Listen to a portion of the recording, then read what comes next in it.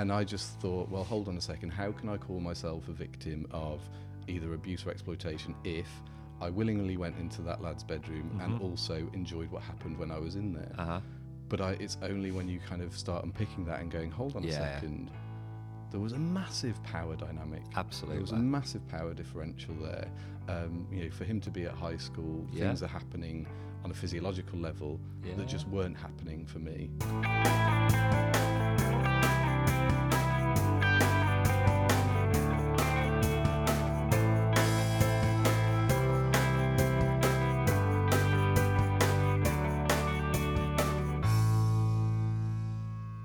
Hey everyone, and welcome to episode 8 of On My Mind. In this episode, I'm joined by Duncan Craig, CEO and founder of Survivors Manchester, a charity that's based here in my home city. Duncan is also a qualified counsellor and likes to maintain his practice alongside running the charity. After breaking his silence about being sexually abused and raped as a child, Duncan struggled to find specialist support services in Manchester. Instead, he had to travel over 300 miles each time he needed to access a support service in another part of the UK. After focusing on his own healing, in 2008 and with just £250 in his pocket, Duncan founded Survivors Manchester, a charity that supports male survivors of sexual abuse, harm and exploitation in Greater Manchester. In this podcast, Duncan shares some of his personal story, along with some of the leaps the charity's made over the last 10 years.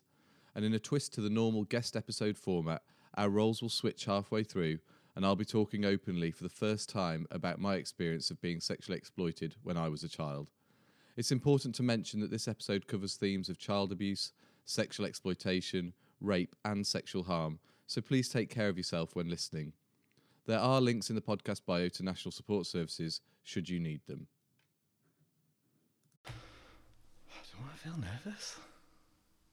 Why do I feel so nervous? I don't know. Why do you feel nervous? Mind over matter. Yeah. So yes, I will edit in your intro afterwards. But for now, your episode 8 of On My Mind. That's the name of the podcast. Marvellous. So welcome, Duncan Craig from Survivors Manchester. Thank you. Nice to be here, Ed. I'm really thrilled that you've come on the podcast because I think some of my listeners will benefit from hearing what you've got to say. Hope so.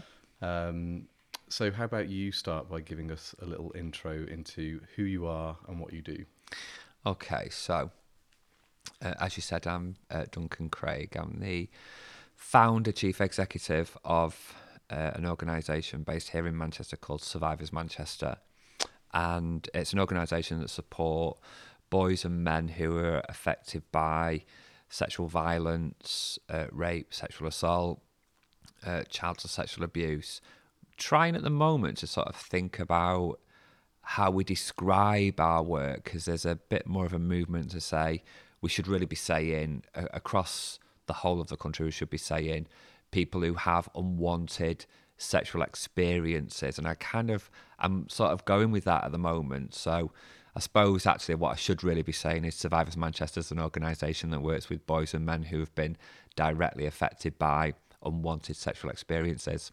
Okay, is there a reason why that's where that shift has come from? Yeah, well, I think it's probably coming out of the Me Too movement, because if you think about the stuff that you've heard on the news around your allegedly Kevin Spacey's and Harvey Weinstein's and stuff, there's things in there where people weren't necessarily touched, for instance, but where they were a situation was manipulated, where they would have been humiliated or used, or I think it was Louis C.K., I might be wrong on that one, a really quite a famous comedian who was kind of would invite people into his room and was masturbating when they got there. So there wasn't necessarily some physical contact, but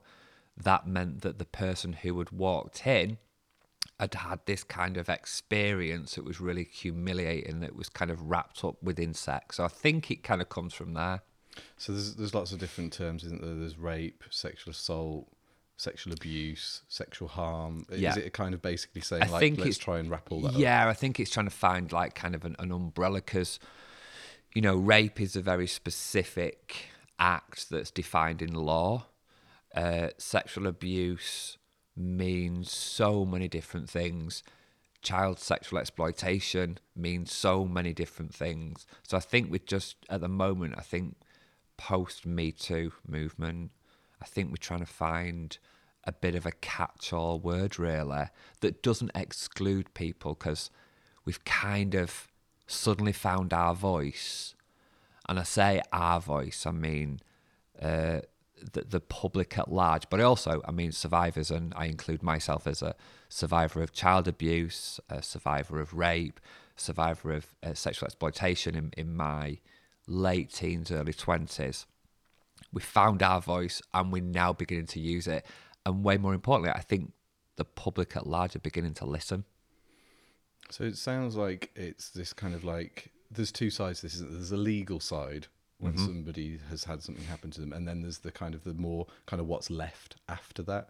And it seems like some of the legal language doesn't necessarily fit with the experience of people. Yeah, definitely. You know, so an example would be rape. So really kind of can feel like it's a really heavy word for people. It's a really toxic word. It means so much, and yet actually it's defined in law as when person A inserts his penis into the anus, vagina or mouth of person B, when person B doesn't consent and person A knows there's no consent. So defined in law, described in that way, and I'm a bit... that's not verbatim from the law, that's just a bit of a summary. Essentially what it says is that only men can commit the act of rape, but rape can be committed against a male or a female. So I've had clients as a therapist. I've had clients come to Survivors Manchester where they may have experienced sexual activity with a female. So a very traditional one might be a younger lad with an older female babysitter, and he would say something like, "and then she raped me." Now, in law, it wouldn't actually be rape, because she can't rape, because females can't rape according to the law. But that's never been my job to say to that individual, well, actually, it's not rape, it would be blah, blah, blah.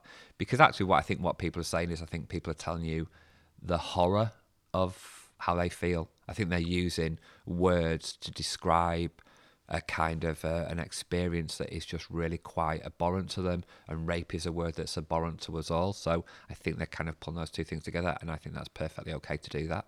So it becomes almost like a feelings word. Yeah, very much so. Yeah. Okay, and you mentioned that you're a survivor. That's why you founded Survivors Manchester. Yeah. And I checked out before that you're comfortable to tell us a little bit about your story. Yeah. So my story goes back to, I suppose, the start of the modern day story goes back to 2006, 2007, when I was training to be a psychotherapist. I was working with a young man and he'd been abused. And I've worked with people before that had been abused. I've spent some years working in drug services, and it was often a story of somebody's detox, someone's rehab, where they would come out with a story of, you know, something that happens when they were younger, and they literally then spent the next 10 years self-medicating. But I was working with this one young man in an NHS setting, actually, and just quickly, what do you mean by self-medicating? So kind of like, okay, so using drugs to forget. The truth is that you don't ever forget. You just turn the volume down on the memories, or you take the colour out of the memories, or you just manage to suppress the memories, the thoughts, the feelings for a period of time. There's quite a lot of research actually that's been written about people who are opiate dependent, so heroin users, for instance, where there will be significant early life traumas. So you're more likely to have significant early life traumas as a heroin user than not. So I was used to kind of complex vulnerabilities, complex traumas, working with this young lad, and he described something that had happened to him by his uncle. And I remember that night waking up in the middle of the night in absolute sweats and having a nightmare, and really not liking it, not understanding why, and talking about it to my clinical supervisor. So as you know, training to be a therapist, you go through this training, and when you're training, you have a certain amount of supervision, and then when you carry on as a therapist, you also have supervision. But I was talking to my supervisor and said, I just don't know what's kind of going on for me. This guy said this, and it's literally sent my head west. Like, I can't stop thinking about him. I'm having nightmares where actually in my nightmare, I'm him being abused in the way that he's describing, but by somebody else, and I don't know who the somebody else is. And I remember Heather, my supervisor, saying, so what is it about him that's different than anybody else you've ever worked with? And I remember my immediate reaction was, I'm not too sure. I mean, it's not like I've been abused or anything. And I remember the way she looked at me and she said, I didn't say that you had been abused. And I felt like I got really, really defensive. And then I had this flash kind of in my head, and I just remember seeing this particular person's face, the man that abused me. And it was like, in a way, it was like, imagine somebody stood above you and they throw a bucket of ice water from a height. You kind of get this like pow on your head, and then it just kind of drips down. I felt like this rush that went from the top of my head right down, and I just burst into tears. And for the first time in, oh God, it must be about 16, 17 years, for the first time ever, I saw John, the man that abused me, I saw him in a truth way. So I began talking, and I said, I kind of feel like I need to talk about it. And she said, okay.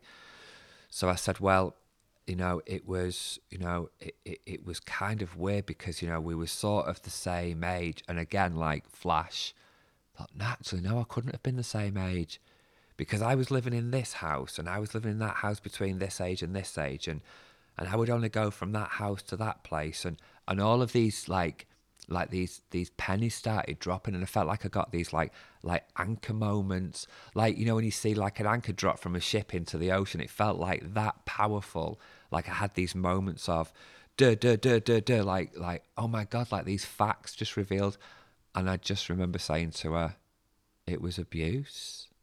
Because actually, the story I told for years and years and years prior to this moment was, oh yeah, when I was younger, I used to knock around with this guy, and, we'd kind of do things, and he'd buy me stuff, and, we might have a little bit of sexual activity going on between us. But, and in my head, I literally would say, I was like, I was sort of 15, 16, he was like 17, 18. And I just had this complete equality to this relationship. And actually, the truth of the matter was, I must have been about 11 when it first started, and he must have been at least 50. It finished when I was about 16, 17. He must have been, heading towards 60 at that point. So there was something there that my brain had sort of gone, you're not ready to deal with this. Let's rewrite the story.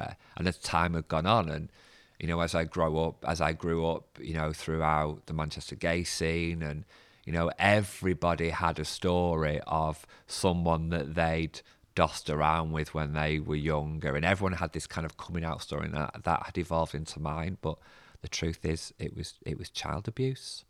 So do you think that had just been really locked away until you sat in front of that client and just heard that narrative? Yeah, there was a particular thing that he described that I remember. It literally, it could have been, now in hindsight, that was what, 12 years ago, 13 years ago-ish, I can still remember exactly what he described, and for the purposes of confidentiality, even though there's no way we're ever going to find out who he is something that's very integral to me as a therapist about keeping confidentiality. Sure.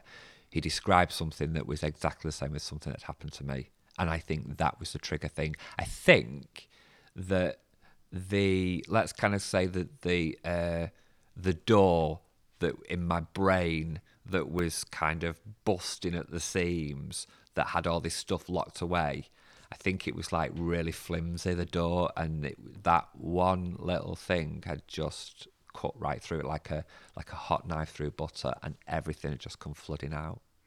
And what happened after then? Because that must have been a really powerful and quite, I suppose, disturbing and unsettling. Really disturbing. I remember crying a lot. I remember going back home in like the hours preceding and sort of like locking myself away, not speaking to kind of anybody about it, having this like real sort of crisis of confidence, maybe like kind of a little bit of an existential moment really of, who am I? Because suddenly I feel like all of my history was a lie. I now have to, and I was 28, 29 at that point. I've now got to re-examine all of these memories, because actually maybe they're all a bit of a lie. Almost like you'd look through your life through a filter. Completely through a filter. Like it had been rewritten.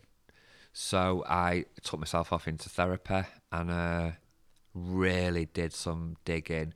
I did some. I think I probably did some of my best personal development work at that time as well. Really, like I was. I always say this. I feel like I was really lucky because I was in an environment where I'm being taught about therapy. I'm being taught about human psychology. I'm learning to understand human beings at the very same time as I have this absolute desperate need to understand me. So I was in so many different environments at university, different groups that I had to sit in, different types of therapy. I had all of that. The one thing that was missing from my life was survivors. So, people who had experienced this. So I did some research and found an organisation in Wiltshire. So there was nothing in Greater Manchester. There was nothing in the Northwest. Went down to Wiltshire a number of occasions to get help, to meet other survivors, to kind of, say #MeToo, way before the actual Me Too movement. But suddenly I felt connected. I felt not alone. And I read a book once by a guy called Mike Lew, who wrote this book called Victims No Longer. Really like the essential text for anybody that is a male victim of sexual violence of any kind, really. Mike wrote the book, I think sort of late 80s, I think like 88, 89. And Mike became a friend of mine many years later. And in the book, Mike talks about abuse happens in isolation, healing happens in communities. And it's something that's really I've always really held, like meeting other survivors, being able to say, me too, being able to just go, oh gosh, thank God it's not just me on my own. Because essentially as human beings, we're social creatures. We're pack animals, aren't we? We can't survive on our own. So a sense of connection, an authentic connection, because if you've had even if it's not the same experience, to be with people that have had identified as being abused, that must have been massive. But to have to travel so far. Exactly. And that's the reason why Survivors Manchester was born, really, because I recognised my need.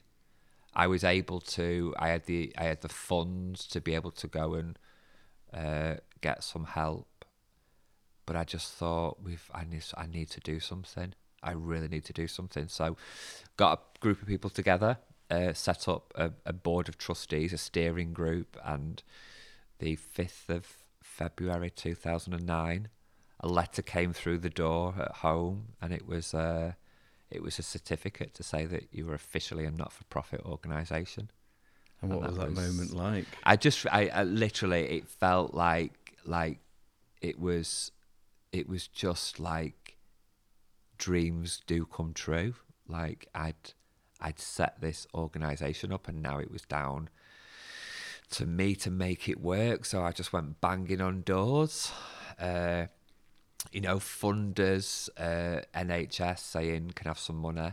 And literally people were shutting doors in my face, because at that point people were I remember a couple of commissioners, funders saying, yeah, abuse doesn't really happen to boys and men. And I was like, but it does. I'm living proof it does. We are so much further on 10 years later because even though we started, the organisation officially opened on the 5th of February 2009, we started offering services. It was round about July, August time 2008 that I really began talking to people, really began trying to get people together. So like now it's like officially like 10 years later, and I can see how much we've moved on.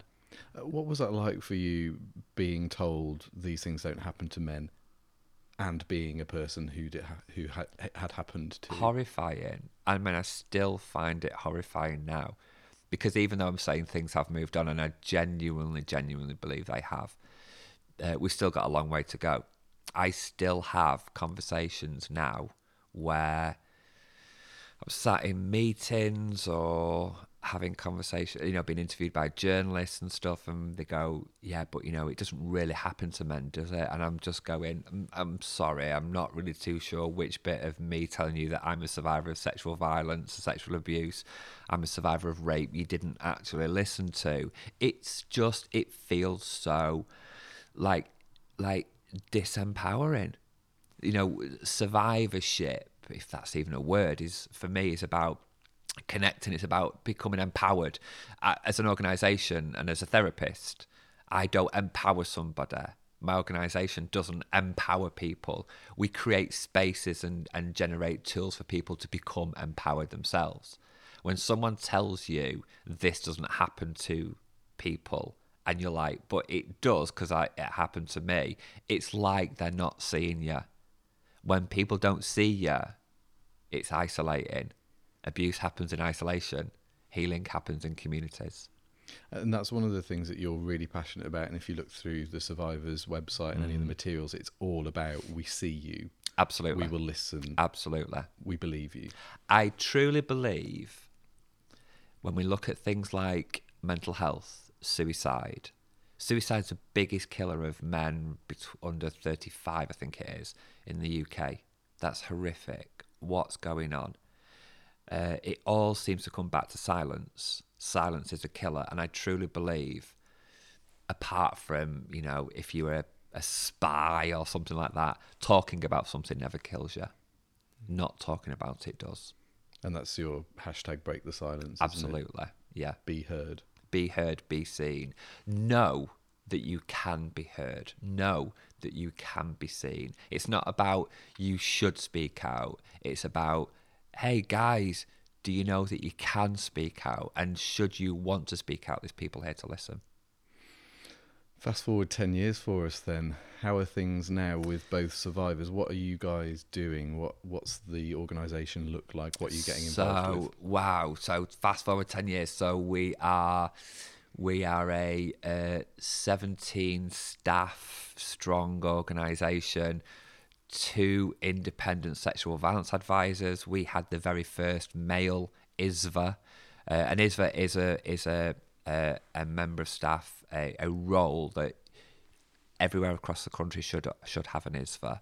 If you're an individual who has reported to the police and you're going through an investigation as the victim of sexual abuse, sexual violence, an ISVA is somebody who is there to support you right through that. We kind of call it like report to court process, which can be quite a long period of time.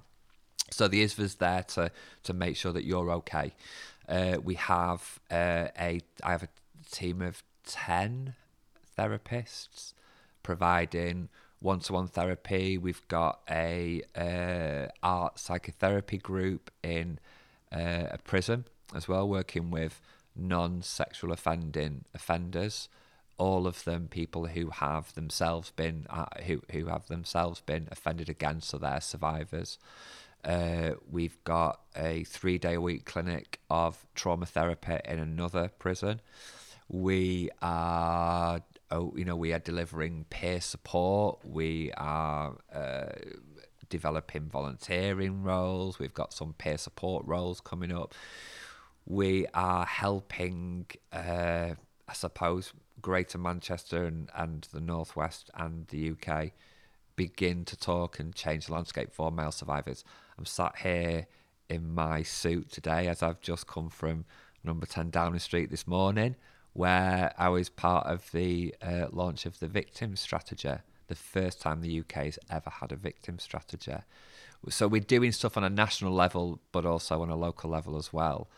And, I think for me at the moment, my proudest achievement is finding ways to give people voices. So 2 big ways recently is we were involved with the Coronation Street story, so the David Platt rape story. So I helped develop that story, and one of our ambassadors, Sam, who was a guy, is a DJ, and he was raped in Manchester City Centre, and in effect the story that they developed for Coronation Street is based very much on Sam's story.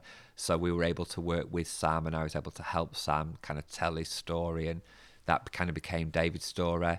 The same sort of things happening with Hollyoaks at the moment. So we're going through quite a big period of work with Hollyoaks on the football abuse story. And another one of our ambassadors, Steve Walters, who is an ex-professional footballer, he was one of the people that first came out and spoke out about the abuse that he'd experienced from Barry Bennell, who we now know was a prolific paedophile, and that's kind of helping more people come forward. And then we've got our expert advisory panel, a group of, for me, really inspiring people. So Survivors isn't just about working at an individual level, although you do a lot of that work. You're really keen on getting the message out there, educating and having a narrative around male survivorship. Yes, definitely. It's not just about providing services for people to come and get support from. It's also about trying to help drive the narrative, the discussion. It's about helping people talk, whether that's a person who's been directly affected and wants therapy, or whether it's a bunch of politicians that are trying to create a law, or it's a teacher that wants to do some education for a school, or it's a group of people who just want to help get the message out there that you're not alone. So from one survivor travelling to Wiltshire 10 years ago, yeah, the numbers of people that you're helping now, I mean, I'm trying to do the maths in my head. It's difficult to quantify, but do you have any numbers that you can share? So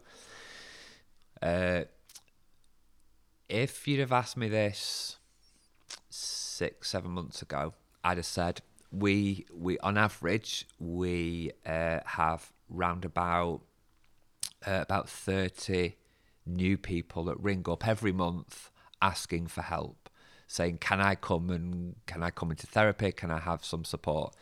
It averages out that last year it was one brand new person would ring up, ask for help, come for an assessment every single day of the year, not 5 days a week, every single day. So we had about 370 something people. So it works out to be like 1.0 something. So like one brand new person. Following a couple of higher profile media campaigns that we've been involved with, plus the Coronation Street story, literally the month that the Coronation Street episode went out, we had 72 people in that month that were referred in. So not just somebody who just rang up and put the phone down. These are actual referrals. The following month, it dropped down to 62, then dropped down to 55, then went back up. And so actually now we're plateauing out at round about anywhere between kind of 48 and 55. So like per month. So significant numbers of people. We could literally say it's literally like 2 people a day now. 2 men a day in Greater Manchester are ringing our helpline or emailing in and asking for help. It blows my mind. It absolutely blows my mind of how incredible that is. Like 2 men a day are breaking their silence. 2 men a day are saying, "Me too." I'm sat here with like a big smile on my face now because it's just phenomenal. Because I know personally what it's like to hold on to that pain and silence. And I also know that even though it's really difficult and painful and uncomfortable to go through the experience of speaking out, to get ready to speak out, I also know the value of speaking out. And I remember saying, I did a BBC breakfast on the sofa, BBC breakfast show a couple of years ago, and I remember saying something very similar and just saying it takes so much less effort now for me to be a survivor than it did to be someone that was silent. Wow. So, I mean, I guess you've given us a bit of an insight into how you feel about the progression of survivors, but seriously, from a one survivor to all of the people that you're helping now, all of the therapeutic services that you offer and outreach services, like do you have moments where you're just like, wow, like now? I mean, honestly, I'm not just saying this. Like every day I have a wow moment. Whether it's this morning, walking through a pair of big black gates, stood next to me was a man who a year and a half ago was beginning to talk about being raped as in Manchester city centre and going to this organisation called Survivors Manchester to get some help. And then after that moment, he asked his therapist, could I speak to the person that runs this organisation, please? And the therapist came to me and said, one of my clients would like to speak to you about, he wants to help raise some funds or something. And that man became one of our ambassadors. And only like, I say, a year and a half, maybe 18 months ago at maximum. And 18 months later, I'm stood next to him. And we're walking through these big black gates onto Downing Street. And we are both looking at each other going, wow, like this is the surreal moment. And we walk up to number 10 Downing Street and the door opens and we hand in these pieces of paper, these invitations. An invitation that was given to us by the Lord Chancellor, by the Secretary of State for Justice. And I'm walking through the door and Sam and I walk up these stairs and we are in number 10 Downing Street. And I've got a book, and in the book, the victim strategy is Sam's story and Survivors Manchester. And I just think, wow. On Wednesday, so in 2 days' time, I will be in the jail and I'll be working as a therapist with my clients. And I guarantee to you, I will have a wow moment because I just think being a therapist is the best job in the world because it's just full of wow moments. When you begin to see somebody grow in front of you and you're part of that experience, it's phenomenal. Absolutely phenomenal. And that's really important to you. We talked about this before about, although you're the CEO, although there's loads of things that could take up that time, it's really important for you that you continue to have the opportunity to practice therapy with survivors. Absolutely. I still want to help people. I don't want to just help people by making sure the organisation's going. That's really important, don't get me wrong. But I still want to be on the front line. I still want to be part of and have the honour of being part of someone's journey. Because I do. I honestly think it's a massive honour. And you know, as a recently graduated, a trainee therapist, you know, you are...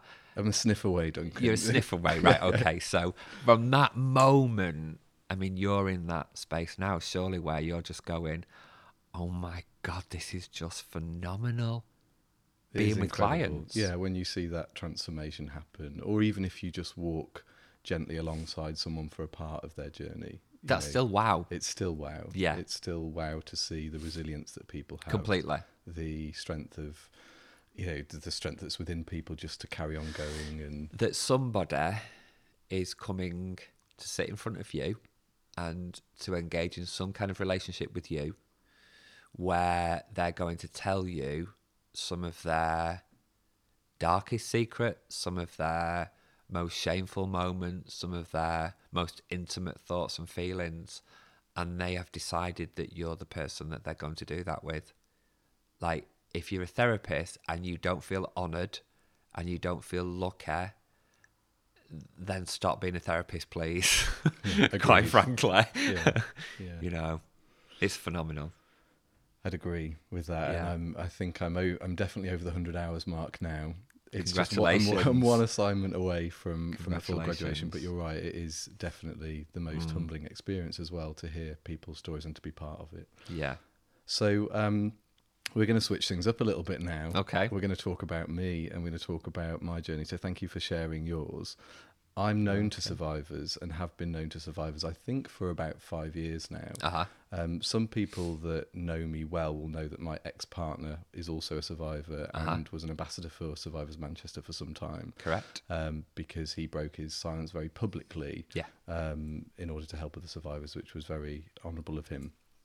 And I became a service user of Survivors Manchester as the partner of a survivor. Yeah. Which is something that you offer, isn't it? And still do, yeah. So, you know, we it's the direct, but the indirect. So you were at that point the indirect person. Yeah. So I came along effectively as to have some support. But what a lot of people listening might not know is that I'm also a survivor myself. And that journey has been quite interesting, shall we say, and quite emotional. And I wanted to share it today to talk about it because I feel that my story is slightly different to the narrative that you see in the press, the sensationalist headlines. And I suppose, firstly, it just feels very natural to say a big thank you to you for setting up Survivors, because I don't think I would be as far along as I am and able to sit here and have this conversation to begin with. You're welcome. But the difficulty for me came around how much is wrapped up in being a victim of, as I now see it, sexual exploitation. Yeah. And we're going to talk a little bit about that. And we said beforehand, we're going to talk around some of the terminology. But for me, what happened was probably, I would imagine it's now going back maybe 8 years. My ex and I sat down, and I remember the moment in the kitchen in our old house, and we both, for some reason, we both had a bit to drink. And I can't quite piece together the exact narrative now, but we both broke our silence to each other. Yeah. And we were the first people to ever tell the other their story. Okay. But after that, it was never spoken about again for years. So it went back into silence. It went back into silence. The next morning we woke up and we both knew that things had been said that couldn't be unsaid. Sure. And we both knew that we had an understanding of each other that we didn't have before. But still, I think looking back, there's so much shame and so much kind of mixed feelings that it was like, no, we can't do this. And we lived in Worcester at the time, a little sleepy town. Yeah. There wasn't the sort of, we didn't get exposure to the likes of Survivors Manchester. I don't even know if you may have just have been around at that time. Sure. But then what happened as time went on, my ex decided to take his perpetrator to to the police. So he reported his story, and sort of a narrative followed thereon. And thankfully for him, he has secured a successful conviction against the person that abused him. Yeah. The thing that was quite profound about that, and I suppose what I want to give voice to, is for me, when that moment happened, because my narrative wasn't, in my eyes, as sensationalist as that, as what's the word? Because that narrative wasn't the same as mine, I felt like I was pushed into further silence. Sure. So I kind of became the survivor partner of a survivor, with people sort of saying, gosh, you know, you must be so proud, and you must be, and I was, you know, there was a real struggle between wanting to be there for him and be the champion of him and the message that he was trying to get across, which was an incredibly important message. But also on my side, it was a case of, will I ever be heard? Sure. My story's not like that. My story's not like the ones that you read in the headlines. The hierarchy of pain. Yeah, it was just like, I think you and I have spoken about this, and it really rung in my ears where you said, you know, the silence was broken and I got caught up in the shrapnel. Yeah. So the thing around that was that I got kind of, I felt that because my story wasn't like a headline grabbing story, that somehow I was less of a survivor. I wasn't entitled to call myself that. And I guess that's what I mean about the hierarchy of pain. You know, whose pain is worth hearing about, whose pain is the worst. We all do it, I think, as human beings. I think we all do that. And when we see somebody else's pain, and it sounds, I think you word kind of like sensational, it sounds big, and maybe if we don't recognise our own is as big, that's really silencing. Yeah, and you're absolutely right, because it wasn't actually now I've been through the journey, and I want to talk a little bit about that, the work that I've done with survivors, because now I see that my survivorship is as valid, and the things that happened to me were as relevant to me. There is no kind of like, oh, your pain is better than mine. Absolutely. But that took some time, and I think the reason for that is because my journey and my survivorship story didn't involve an adult that kind of groomed me and aggressively raped me. Sure. What my story was I think, if I can piece a piece, a bit like you, when you start piecing things together. Yeah. I think I kind of got to the point where I was about 7 or 8, and the person that sexually exploited me was maybe 10, 11 or 12. Okay. And it's an interesting one, because when I was first in therapy with Survivors Manchester, I kind of dodged this subject and just kept going round but was it abuse? It was just 2 lads fooling around. It can't have been that. And that word abuse just didn't fit for me. Sure. Because in saying abuse, I thought, who's the perpetrator? And I couldn't imagine a 10, 11, 12-year-old as some paedophile. Okay. It just didn't fit, and it stopped me in my tracks in terms of healing, because I thought, no, I wasn't abused, because I can't pin the label of paedophile on this. It's kind of not as clean cut as that. Exactly. Yes. Exactly. Yeah. So thanks to Ross, who's a fantastic therapist, we kind of worked on, okay, so what, because I just kept, and I think we always rewrite our stories to so they're less harmful for us. Yes. So I kept rewriting the story of, well, you know, actually, maybe I was 9 or 10, and maybe he was like 11 or 12, and I was, and so we did this exercise where we were like, what is the minimum? What is the absolute minimum age difference between the two of you on the facts that you know? So I knew that for a fact that I was in primary school and my sister was in primary school. Okay. And she was always a year older than me. So there's your anchor points that I was talking about before. I've got an anchor point of how I was, and I knew that this lad was in high school, and he was at least in the first year of high school. Okay. So I think he was older, but for the sakes of my healing, we were like, let's just go with what factually can't be disputed. You were in primary school. He was in high school. So that's the starting point. Sure. And that was really helpful, because I didn't have to kind of pretend or make things up and go, well, you know, actually, if I'm a survivor, he has to be that little bit older. Yeah. But what followed from that was a really, really powerful conversation with my therapist about what is exploitation. And we got into a discussion about power and the misuse of power. And actually, what I came to realise was, even if we were the same age, Yeah. even if I'd been the same age as this person, Yeah. I could have come from, as I did, a family we didn't really talk about sex. I certainly as a 7 or 8 year old was not educated in what sex was. And you could have another 7 or 8 year old who'd grown up in an environment where maybe they'd got older brothers and they'd been exposed to pornography and that kind of stuff. So you've got two people same age, but with very different knowledge. Sure. And as we know, the famous expression, knowledge is power. Absolutely. So in my instance, what was happening was, this was a friend of the family's son, who I would go over to their house in the summer holidays, and it only happened over the course of one summer holiday, but I would go to their house to stay over. My mum's friend would babysit, and this guy would invite me into his bedroom and we'd be playing together, and then he'd ask me to do certain things, and I just at the time thought, oh, this is friendship. Oh, this is what friendship is. This is what we do. And I remember as that kind of went on, just thinking, oh, I've got a really good friend here. And I was a bit of a loner as a kid. Yeah. So I'd kind of got this lad in front of me that was showing me kindness. And also the thing that I think is really important to point out, because it was certainly a big part for me, was just because something's abusive or exploitive, it doesn't mean that the victim doesn't feel pleasure.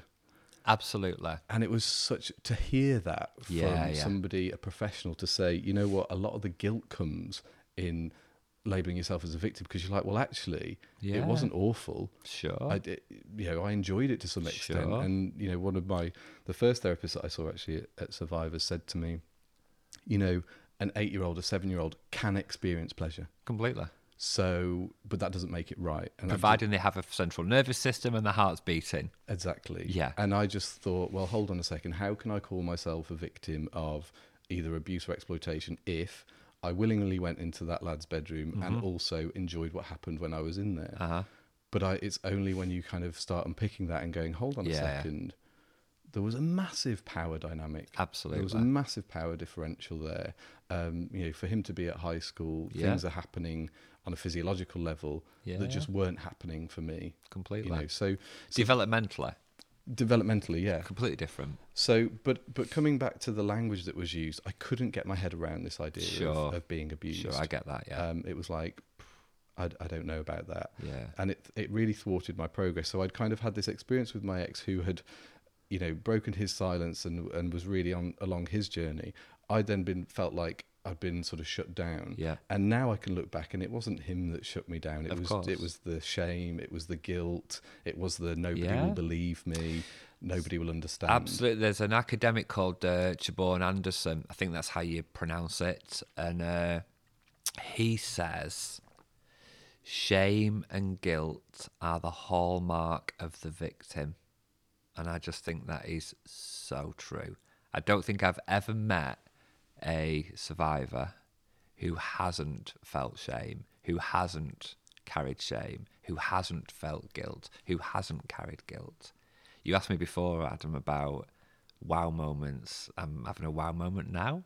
I'm sat in front of you and hearing you and experiencing and witnessing you talk about you being a survivor, and I'm having those butterfly moments right now, despite the fact that, I knew we were going to talk like this. I didn't know exactly what you're going to say, but I'm having a wow moment now because what we're hearing and what you're doing is you're breaking the silence. Yeah, that makes me feel uncomfortable, as you can probably tell. Of course. But the reason why I wanted to do it and the reason why I wanted to talk is because there's some key messages that I've learned from my own healing over the last year, really. One of those is, and this is going to sound almost hypocritical, but breaking your silence doesn't have to be releasing a podcast or creating a headline. Absolutely. It doesn't. I'm doing it because I feel that that's part of my survivorship. That's part of my story, and I want to help other people with that. Yeah. But that's very much personal to me, and I'm really keen that it doesn't come across like, if you want to break your silence, the only way that you can do it is to but you speaking publicly about things, mental health, motivational speaking, is something that you've done anyway. So this isn't like an alien environment for you. This is something you do anyway. Yeah, this is very natural for me to Course, sit down and talk course. about myself. And actually, when you said that, then I was thinking, yeah, I speak quite openly about my experience with depression. Yeah. I speak quite openly about heartbreak. I speak Yeah. quite openly about all these different things. Yeah. And yet, there was this kind of like, what's that about? Sure. Because it... Shame. Yeah, shame. Absolutely. It happened to me. Yes. So why am I the one that's carrying the burden of keeping it quiet? Yeah, and I would also like to point out, and I can't finish this without saying this, but I'm sure people listening will have picked this up. You said it only happened over one summer. Yeah. That's still part of that shame. It's still part of the minimising stuff. So it didn't only happen, it happened. Yeah, that's true. Yeah. And I suppose that's a nice kind of reflection of how impactful these things can be Absolutely. on victims. And it, what you've identified there is a blind spot. Sure. It's and those are coming up all the time. But until I could find a narrative that allowed me to stand in the shoes of victim and say, yes, I was a victim. Yeah. No, there wasn't a paedophile that was pinning me down and aggressively raping me over the course of my summer holidays. No, that wasn't how it was. But there was a person in my life who had more power over me, who knew what they were doing when I didn't, and it left me with a scar. And the thing that I think is really, and I'm really proud of you, Adam, for doing this. I really am. And when you talk about, there wasn't this person who was aggressively, etc., there is something in that where we go, maybe the stranger danger message is something that we've all got to now finally admit is not the right message, because statistically speaking, the aggressive, pin you down, stranger danger, lot older, lot younger. Okay, without a shadow of a doubt, it does happen. Of course it does.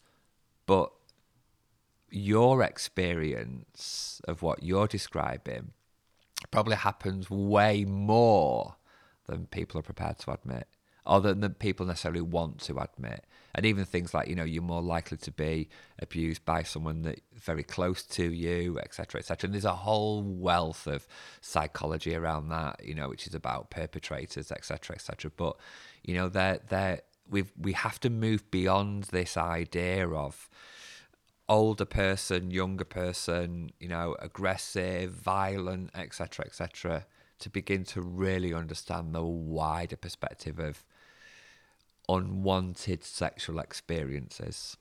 And I think that is the exact reason why I want to do this, because I want to create a narrative that other people like me can look to and say, "Oh, I'm valid. I will be heard." Yeah. And I think we've talked, haven't we? I'm actually now on the expert advisory panel of survivors. Yeah. And we've talked about the language that Survivors Manchester put out in terms of the messaging and how it's communicated. Yeah. Because it just feels like if that narrative had been more present when I was going through my stuff, sure, I might have been able to identify with it. Yeah, yeah. Because I suppose what happened after that is I'd minimised it as just two lads fooling around. Yeah. But when my first therapist said to me, "So what else do you remember about being 6, 7, 8?" Oh. Yeah. I drew a blank because and that to me was like, oh, so it was significant. Yeah, yeah. I noted it as being an event that had an impact on me. Yeah. And I'm not walking around shouting about it. So to me, that the sense I made of that was it had a negative impact on me, or it left me with shame. Yeah, and that's the thing, though. That's what that's a really important thing of what you're talking about here. Is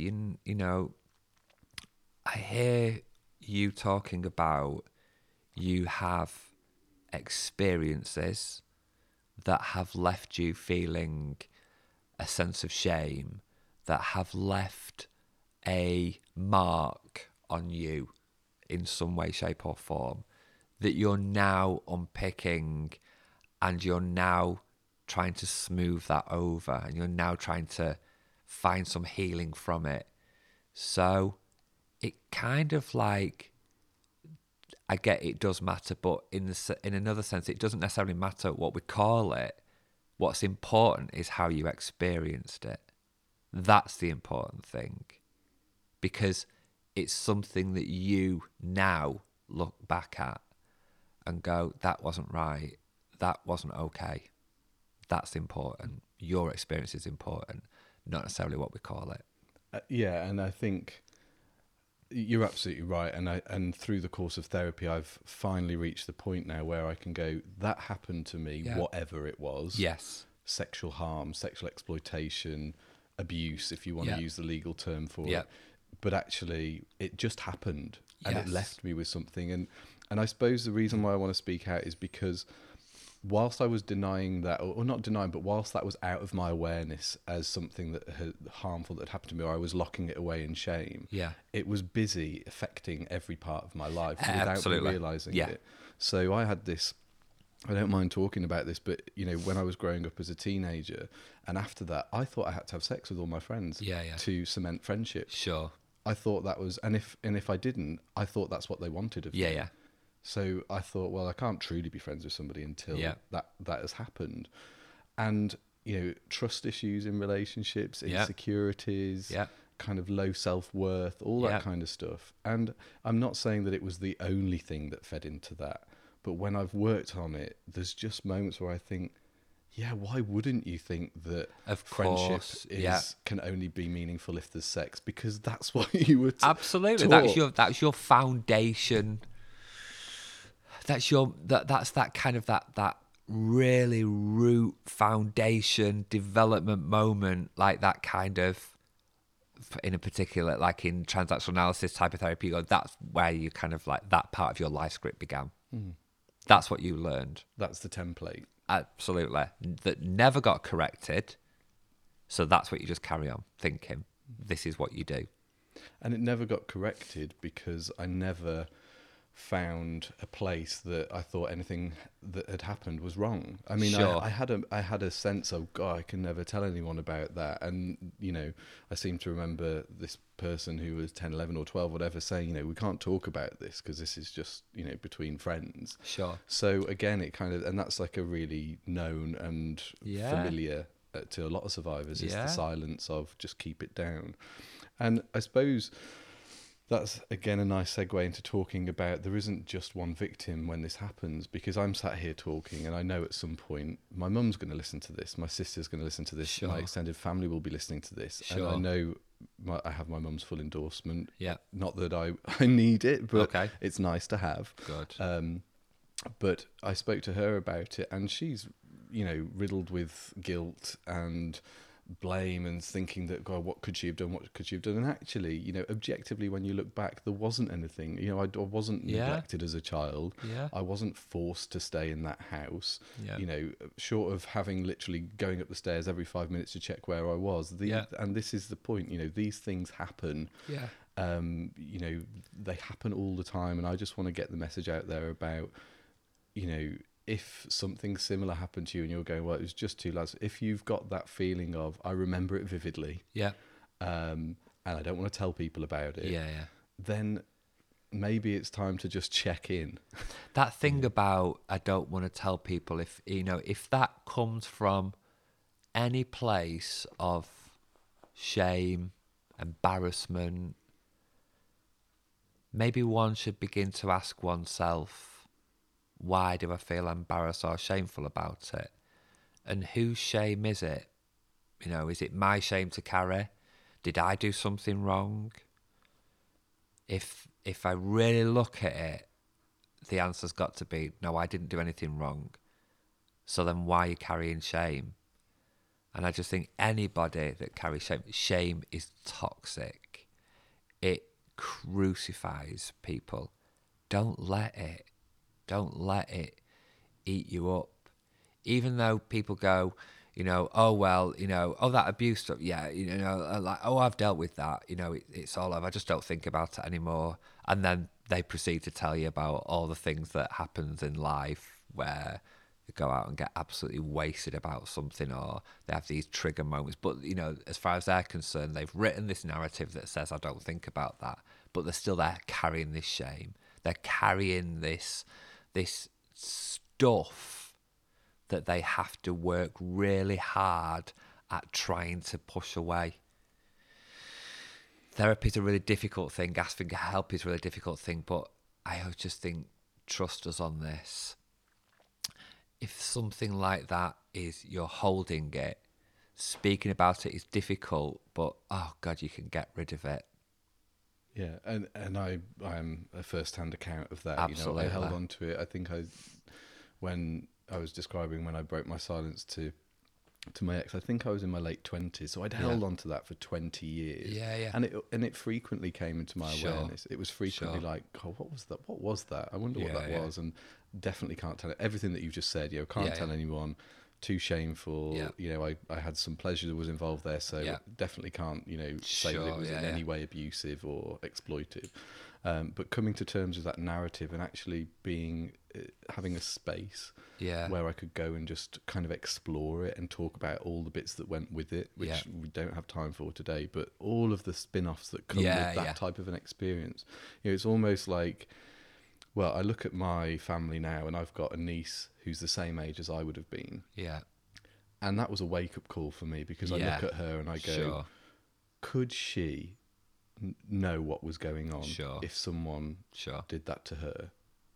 And that was a bit of a oh shit moment. It was a was a massive realization that, but actually, as a 10-year-old, 11, 12-year-old, whatever, would they know what they were doing? Of course. Yeah. Of course they would. So part of my story, is the age difference was massive. It was a big part. Sure. The age difference wasn't massive, but it was a massive part of me not dealing or not accepting the story. But also kind of I suppose it just that in itself held me back. But owning that and being able to say no, just because I wasn't a perpetrator. I don't want to take this person to court. I don't want to file charges or anything like that. I've never done that. I don't feel that is part of what I want to do. I think everybody has a right to do that if they want. Absolutely. And or they should be not. Or not. Absolutely. But that was also a thing that I was thinking, I don't really want to do that. Does that still make me a survivor? But the biggest thing that's come out of this is you can be a victim and not have that typical perpetrator. Absolutely. Your story is still valid. Yeah. Even if the person was the same age as you. Your experience is still valid. Yeah. And your healing is still important. Exactly. So it's left me with a lot, but I would say now I am a survivor. Hooray! Hooray! Yes. And I want to do more of this. I want to talk about. I want to give a voice to the people like me that perhaps haven't got a stronger voice. It's an important voice. And there's a lot that I think can be done through the expert advisory panel, which I'm proud to be part of. I'm really proud that you're part of it as well. And it's an interesting one, isn't it? Because there's so many different experiences around the table, and the one thing that I applaud you for is setting up, because the reason for that is to have those different voices for survivors, not just one narrative which kind of goes out. It's about all these different people that have had an experience that they've been left with that they feel was what was it you said earlier? It was really at the very start about a sexual experience that you didn't want. Sort of an unwanted sexual experience. An unwanted sexual experience. I kind of feel like there's a space for that voice. In the world of survivors. Yeah. So that felt big. Wow. Getting that off my chest. So Adam, tell me, do you have wow moments? I'm having one right now, Duncan. Yeah, it feels significant. Well done. I'm really proud of you. Because I know how important this is, and part of, as I said to you before, part of my reason for wanting to sit down and talk to you was, as opposed to, you said before about standing next to somebody in the therapeutic journey, and whilst I'm not your therapist and I've never been your therapist, I feel really privileged to be stood next to you right now, because this is still part of your therapeutic journey. This is therapeutic. Anything can be therapeutic. This is part of your therapeutic journey, and it feels really nice to be stood next to you. Yeah, it feels like a significant moment that I don't think I'll I'll forget. And certainly when it's aired Sure. and it's out there, Yeah. and there's a response to it, that will be a different thing for me to deal with as part of my journey. Yeah. But I am firmly in my narrative now. I know what happened. I know Sure. how it's affected me. Sure. I was a victim. Yeah. And I'm now a survivor, and I'm now wanting to help other people. Yeah. But I couldn't have, who knows? I don't feel like I would be where I am now had it not been for Survivors Manchester, because the support that's been offered, just knowing initially that you were there and helping me deal with the fallout from, one survivor and their story, which is a story which absolutely needed to be heard. Of course. But to see my journey through that, and to know that at all times survivors have been there. If I've just wanted a drop in, you do drop in sessions. If I just wanted to email something across, or if I wanted to just check in with a therapist as a bit of a one-off, I've done all of those things, and I've had the extended therapy services. So without that, would I be sat here now breaking my silence and owning the story in the way I am? I don't feel I would. Or I might have got there eventually. Yeah. But I want to say a thank you to you for making that decision 10 years ago. You're more than welcome. And Survivors Manchester isn't about me. Survivors Manchester is about survivors in Greater Manchester. You're a survivor in Greater Manchester. I am a survivor in Greater Manchester. It feels good to say that. Yeah. And I hope that as we work together in the future, we can encourage more people to do that healing, because the way that I would describe my journey is that at some point when I was 7 or 8, someone tipped the ship a little bit, 1 degree, and I've been sailing in that direction ever since. Sure. And when I got to 28, and then I got into therapy, and I realised that, hold on a second, that tilt had carrying that shame for so long, not only being a survivor but being a gay survivor. So you've got gay shames, victim shame, all that kind of stuff wrapped up, just set me off on a tilt. And now I feel like I've been able to do some repair work. Back on course, back with the awareness. I now understand, I'm having a response to this situation. I know where that comes from. That's an old record. It's not mine. This isn't me. This is I can choose to be different. And, absolutely. I feel like that's a good place to wrap up. Amazing. But thank you for absolute pleasure. Coming absolute here. Pleasure. I wouldn't have wanted to do this with anybody else. Thank you. Nor would I. So I'm looking forward to working with you. Yeah. And I want to do a shout out to anybody that's listening to the podcast. Yeah. If they feel moved by the story, or they feel like it resonates to them, I'm going to put links up to access all the services. But also, I'll put a link up to donate as well. Okay, thank you. So if people want to make a donation, thank you, then they'll know how to do that. But is there anything that you kind of want to say as some close words, either about survivors or what you're doing next, or what's going on? Just for me, it's about, I think you've said it yourself, and hopefully people have heard what you're saying, which is about choice. You don't have to carry shame. You don't have to carry guilt. You don't have to speak out very publicly. You don't have to tell anybody. You could just tell yourself, but you've got choice. And just for me, that sometimes is enough, because during any form of unwanted sexual experience, you don't have choice. You don't have choice because it's unwanted. Therefore, I don't want it.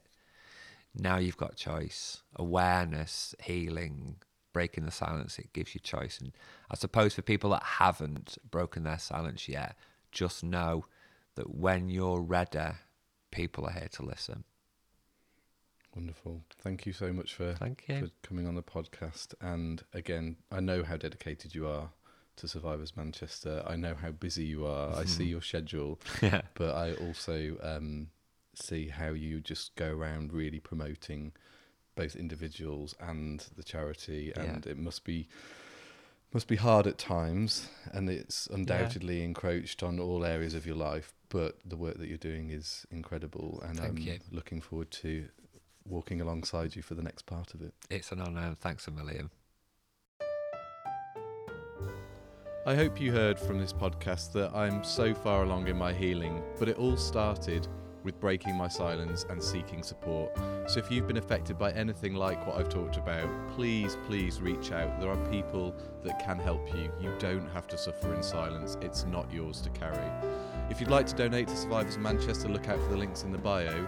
And if you're looking for support, listen on, because I'll be talking a little bit about that after this segment.